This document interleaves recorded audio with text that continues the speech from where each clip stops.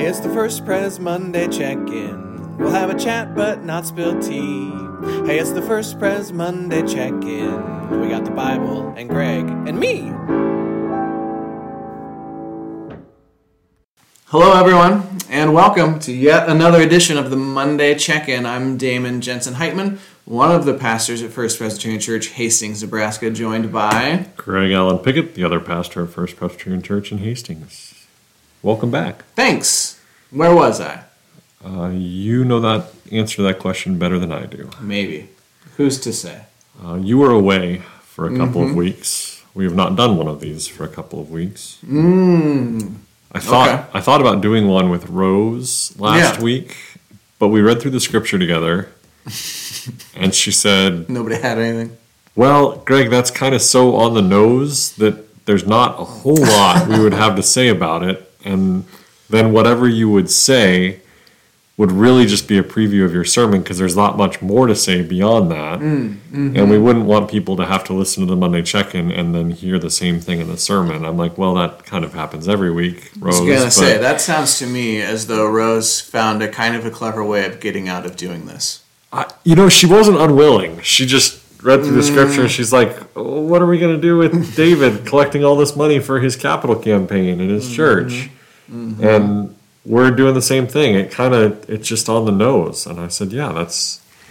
And Dan Deffenbaugh made the same comment to me, too. He goes, Greg, what are the odds that the scripture for this Sunday... Yeah. I said, well, the odds are that Greg manipulated the lectionary to make the scripture for this Sunday. Pretty good. So... Yeah, high. The odds were high. The odds were good for that, but it was a joyful Sunday of celebration as folks turned in their pledge cards, and we concluded the capital campaign, and it was good stuff. Yeah, it was a nice Sunday. Communion, baptism. All the good things.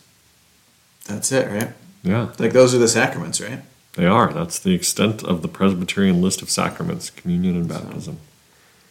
So if you didn't come across some outward and visible sign of some inward and invisible grace on Sunday, then I don't know what happened. Because that's like the whole point. It is indeed the whole point. Those are the same sacraments in the UCC church, right? You don't have any more sacraments than that. I didn't think so. No. The Catholics have, is it 7 sacraments? That sounds right to me, but I don't really know that for sure. Yeah. That sounds right. But while we're recording, I'm not going to try to list them, so... Okay. I think marriage is one. Yes. And funeral rites are another. And baptisms and communion, and we're going to stop there at this point. We feel confident in those. Those 4 were... That's a passing grade. Pretty solid. 4 out of 7? Yeah. Barely passing grade. That's passing. I didn't say it was an A. I know for sure what another one is that could get me up to a higher grade, but I'm not going to do it. Not going to do it. Well, fair enough then. The Monday check-in, for those who don't know, is we do this almost every week. And we have a little chat about the scripture that we're going to use for the upcoming Sunday, almost like a little preview of sorts of the upcoming Sunday. And we take a look at the scripture, we do a little miniature Bible study, talk a little bit about the themes that we see in it, maybe the questions that we have for the text, maybe some of the questions we might think the text has for us. And then we switch gears, we talk a little bit about the life of the church, and we oftentimes transition into this next section with a word of prayer. It's been too long ago for me to remember whose turn it is, so do you have a preference? I'll pray. Okay. Let's pray. Gracious and loving God, thank you for this opportunity to reconvene, to gather, and to study your word. Thank you for bringing Damen safely back to us, and for the way that we have this chance to really dig in and think about what you might be trying to say to us, oh God. As we study your word from the Old Testament prophet Hosea, as well as the words from Jesus in the Gospel of Matthew, may they speak to us anew today. May they give us fresh perspectives on the people that you're calling us to be. We ask all this in the name of your Son, Jesus. Amen. Amen. So for this upcoming Sunday, we are continuing to take a look at some Older Testament passages, primarily focusing on those. And we have a selection from the prophet Hosea. This is chapter 11, verses 1 through 8 at least, and maybe 1 through 11. I'm just going to go ahead and read 1 through 11, but I don't know how far we'll go on Sunday morning. So this is chapter 11, 1 through 11 of Hosea. When Israel was a child, I loved him, and out of Egypt I called my son. The more I called them, the more they went from me. They kept sacrificing to the Baals and offering incense to idols. Yet it was I who taught Ephraim how to walk. I took them up in my arms, but they did not know that I healed them. I led them with cords of human kindness, with bands of love. I was to them like those who lift infants to their cheeks. I bent down to them and fed them. They shall return to the land of Egypt, and Assyria shall be their king, because they have refused to return to me. The sword rages in their cities, it consumes their oracle priests and devours because of their schemes. My people are bent on turning away from me. To the Most High they call, but he does not raise them up at all. How can I give you up, Ephraim? How can I hand you over, O Israel? How can I make you like Admah? How can I treat you like Zeboim? My heart recoils within me. My compassion grows warm and tender. I will not execute my fierce anger. I will not again destroy Ephraim. For I am God and no mortal, the Holy One in your midst, and I will not come in wrath. They shall go after the Lord, who roars like a lion. When he roars, his children shall come trembling from the west. They shall come trembling like birds from Egypt, and like doves from the land of Assyria. And I will return them to their homes, says the Lord. And that's where that one ends. And then also, just in case we have time to get to it, Matthew chapter 5, 1 through 12. When Jesus saw the crowds, he went up the mountain. And after he sat down, his disciples came to him. Then he began to speak and taught to them, saying, Blessed are the poor in spirit, for theirs is the kingdom of heaven. Blessed are those who mourn, for they will be comforted. Blessed are the meek, for they will inherit the earth. Blessed are those who hunger and thirst for righteousness, for they will be filled. Blessed are the merciful, for they will receive mercy. Blessed are the pure in heart, for they will see God. Blessed are the peacemakers, for they will be called children of God. Blessed are those who are persecuted for righteousness' sake, for theirs is the kingdom of heaven. Blessed are you when people revile you and persecute you and utter all kinds of evil against you falsely on my account. Rejoice and be glad, for your reward is great in heaven.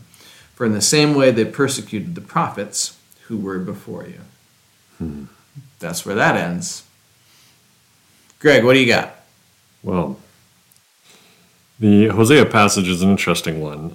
The prophet Hosea spends the first 10 chapters of his writing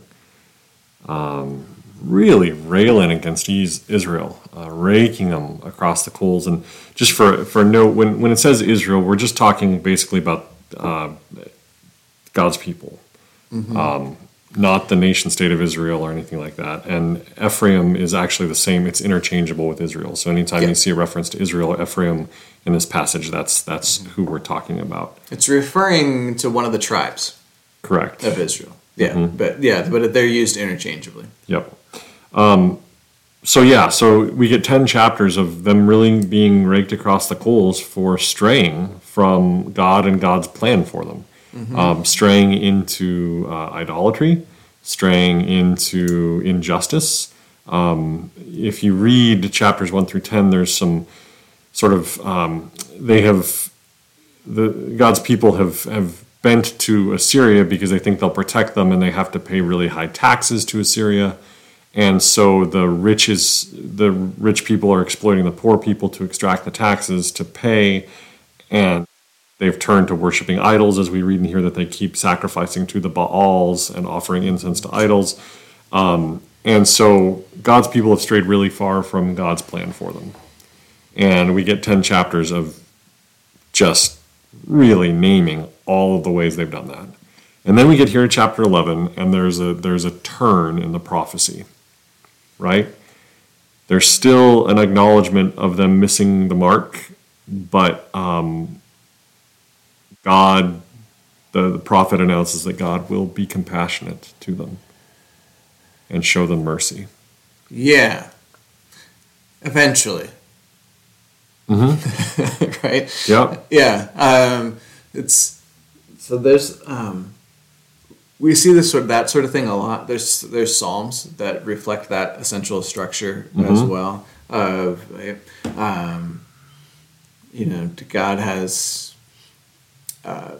abandoned us, turned us over to our enemies, and for good reason. God has judged harshly against us, and there will be no mercy and no hope for us. And that'll be most of the psalm, and then the last two verses will be the turn. But God will not. God will restore us, in some way, shape, or form.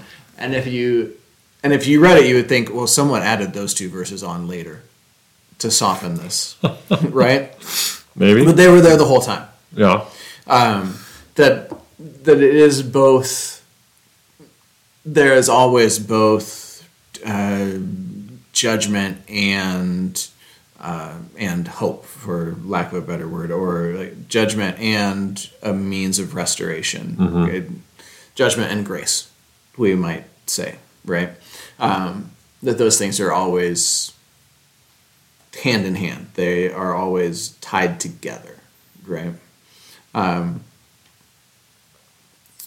of the we also get very intimate imagery in this passage. Yeah. This is God describing God's self as a parent. A loving parent with these really, very intimate images, right? I taught them to walk. I took them up in my arms. When they were hurt, I healed them. I led them with cords of human kindness, bands of love. I was like those who lift infants to their cheeks. I bent down and I fed them. Just this repeated imagery of a very loving, intimate, kind God. It's powerful stuff. We preached on this earlier this summer. We did? I did. There was a book. It might have been last summer. It was a children's book. And it talked about the love of a parent to a child, and I referenced this passage. Yeah, and so the anger that God experiences is rooted in this, comes from this place of love. Yeah. And having felt betrayed by their beloved. Yep. Essentially, right? In the first 3 chapters, Hosea uses a metaphor of an unfaithful marriage to illustrate this relationship between God and the people of Israel, and the people are being unfaithful to God, and it sort of breaks God's heart. That they would do this, that they would. And no matter how much God calls, they don't come back. So it's a very emotional. It's not legalistic in that sort of way of, well, you agreed to follow these commandments. You've broken these commandments. Here's your punishment for that. It's much more emotional than that. I read a commentary that compared it, as you were describing, to the love of a parent who feels betrayed by an adolescent or an adult child. Yeah. Right? And who is wandering off into things that the parent knows is self-destructive in some way, shape, or form. Yeah. Commentary I read talked about a parent taking their child to an inpatient rehab program, and then going home and preparing their room for them so that when they get out of the inpatient rehab, they still have a loving, compassionate place to land. And how the amount of betrayal the parent feels that it's come to having to take their child to that, and yet the love persists, and the love ultimately is what is. It's an act of love to take them there, and it's an act of love to go home and prepare a room for them when they get home. And I thought that was a beautiful metaphor for that, because that's kind of how this feels, that God has watched God's people sacrifice to idols and do all these things, and it breaks God's heart. And so they're going to go off, they're going to return to Egypt, they're going to submit to Assyria, the sword will rage in their cities. And then God comes back, but I can't give up on you. Right. I can't hand you over. Yeah. And eventually I'll roar and you'll come back. Yeah. Right? A way will be made for you to come back. Yeah. Right? And so politically this is happening in the shadow of Assyria. I'm trying to remember the dates that it's... Hosea was maybe active like 750 to 720 BCE. Jeroboam II, who was apparently a great king, has died. And the next kings are not so great. They're also... Assyria is a huge and powerful empire, and I'm not sure what they really could have done in the face of Assyria. And so some of this is the prophet sort of seeing... in some ways, perhaps, seeing the writing that is on the wall. That Assyria is devouring us. It's going down. Right? Yep. And the reason that Assyria is devouring us is because we haven't been faithful. We haven't been faithful to God. We haven't trusted in God. We've gone off maybe to chase after other religions or whatever the case might be. And so there's that. So when there's the sword rages in their cities, that's Assyria who is there doing that. So that's kind of the historical context of it. So yeah. So there's a fair amount to unpack there. This Sunday happens to be All Saints' Day. I think the image of God as a loving parent would be a helpful image preaching an All Saints' Day sermon. Yeah, you keep saying that. I'm not as convinced of that. Fair enough.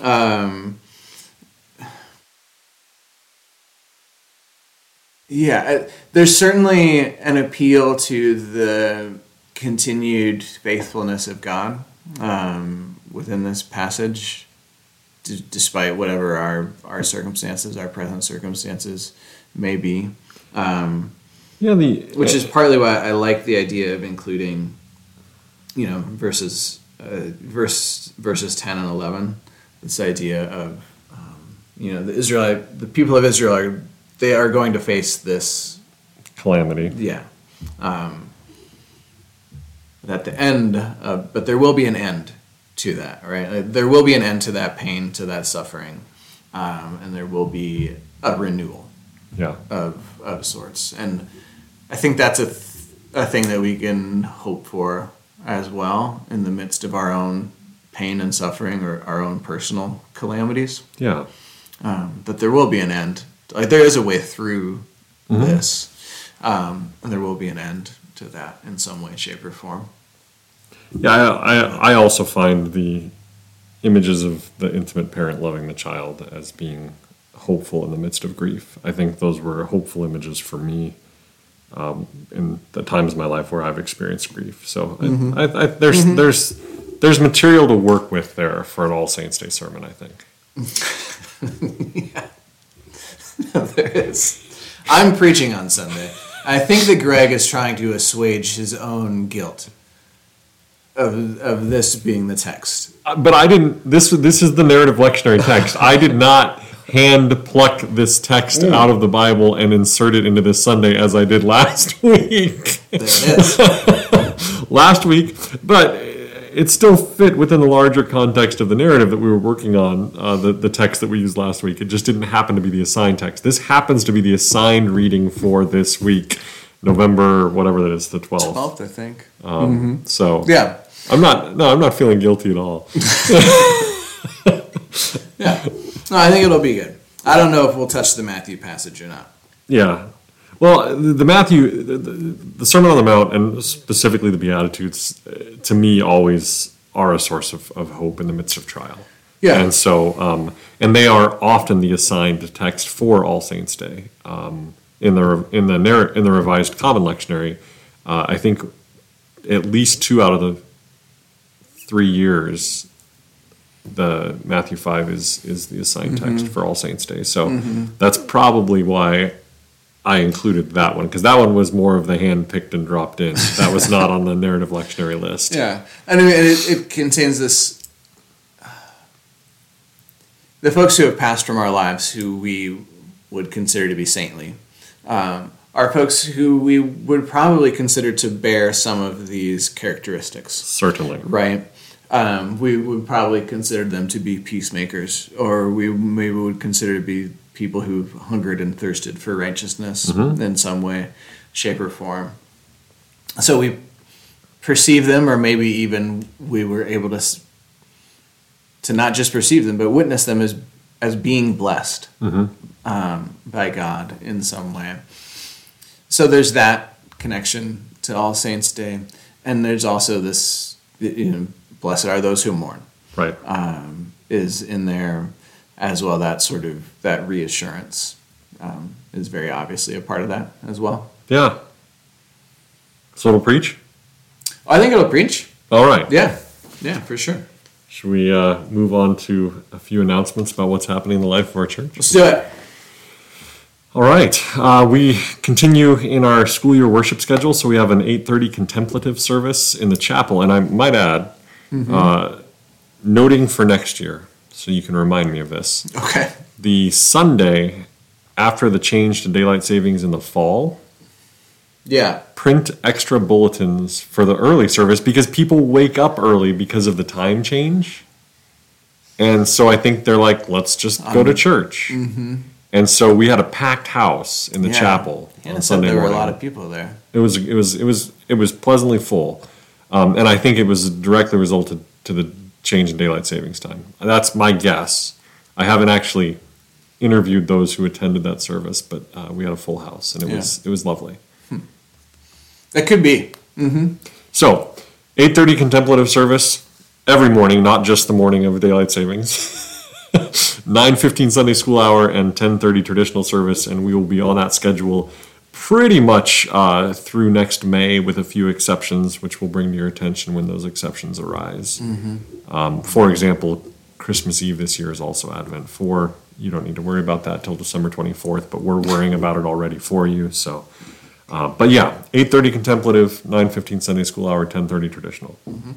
Yep. At Forum this coming week, Dan Deffenbaugh, our scholar in residence, will be wrapping up his forum series that's been taking a look at sort of the history and development of what we sort of think about as the nation state of Israel, right? Yep. So he's been taking a look at the scriptures that we've been using on Sunday mornings, and taking it and giving people an understanding of the history.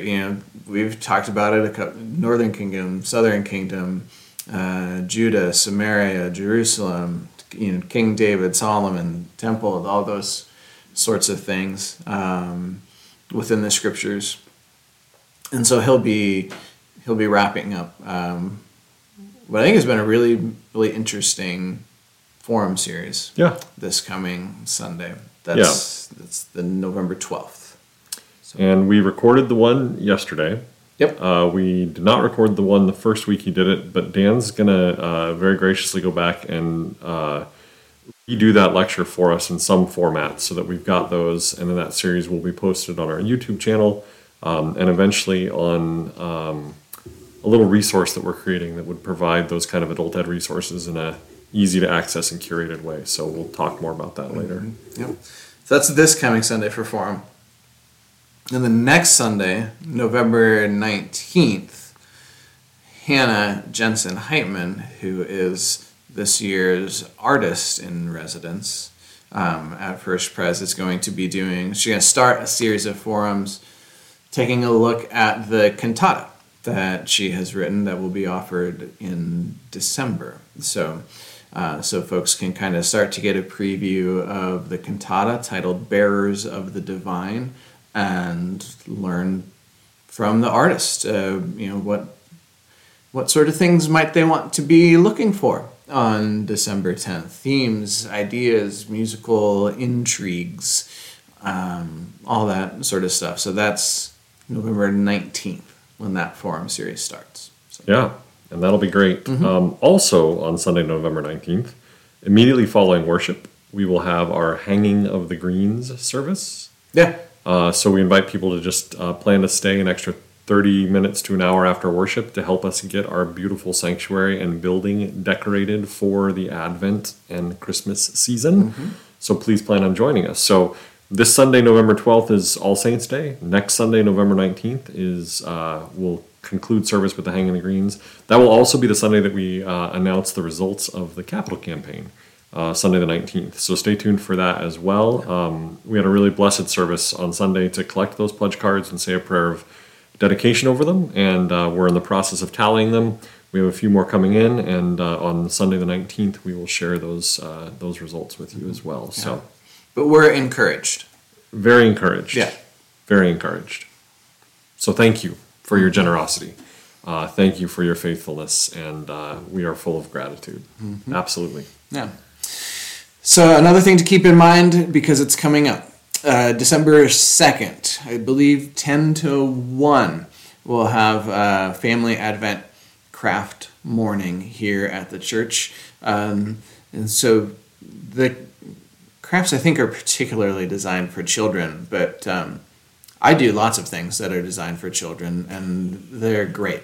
So anybody could show up and be part of it, or just show up and just take in the joy of the gathering, right? Yeah.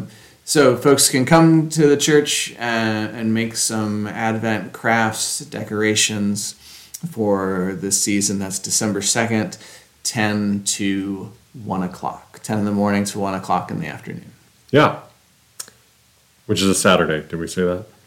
I don't think I did, but yeah, it's a Saturday. It should be a good day. And there's little something special. If your kids come down to that, they'll be making crafts that they can give as Christmas gifts. They will also be given a craft from the church that they can wrap up and put under the tree. Oh. Yeah. Oh, yeah. So not that the kids themselves will make, but that the church has created as part of our 50th. Oh, that's cool. So that's kind of a neat thing as well. Keepsake. Little keepsake to celebrate the church's 150th and all that. So, and it's been a good year for the church. Yeah. It's been a good celebration of the 150th. So. What else? I think we can close in prayer. All right, let's do it. Loving and gracious God, we thank you for the ways that you have sustained us. We thank you for the ways that you have grown us. We thank you for the ways that you have called us to be your children, your faithful disciples in the world. We thank you for the ways that you have called us back, even when we have gone wandering from those paths, from the directions, the choices that you would have us make in the world. Thank you, O God, for both your nurture and your challenge. In your gracious and loving name we pray. Amen. Amen. Well then, with all those things said and done, until next time, toodaloo.